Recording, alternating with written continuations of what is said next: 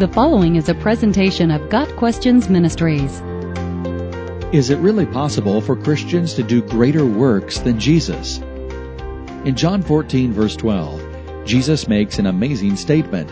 Very truly I tell you, whoever believes in me will do the works I have been doing, and they will do even greater things than these, because I am going to the Father.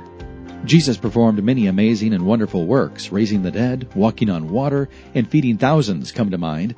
How can it be true that those who have faith in him will perform even greater works than those? In saying that those who believe in him would do the works that he did, Jesus was not saying that every Christian would walk on water and raise the dead. The apostles in the book of Acts performed some miracles that were similar to Jesus' works, but even they did not walk on water or feed multitudes as far as we know. The Holy Spirit gives different gifts to different people as he sees fit. Not everyone has the same set of gifts. Some believers have more public gifts, and others have quieter, more private gifts. Jesus said that not only would his followers do the same works, but they would do greater works than he. Again, this is not a reference to the works being greater in power. Jesus raised Lazarus, who had been 4 days in the tomb. Humanly speaking, not even the apostles did a greater work than that. No one has ever exceeded the power or majesty of Jesus' miracles. So what did Jesus mean? That his faithful followers would do greater works than he. Without a doubt, the works of Jesus' followers would be greater in extent. Jesus' earthly ministry had been largely limited to Galilee and Judea.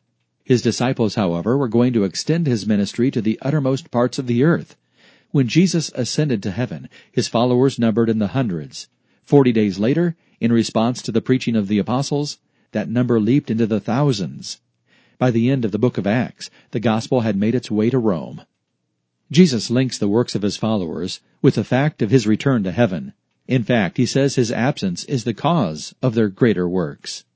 Whoever believes in me will do the works I have been doing, and they will do even greater things than these, because I am going to the Father.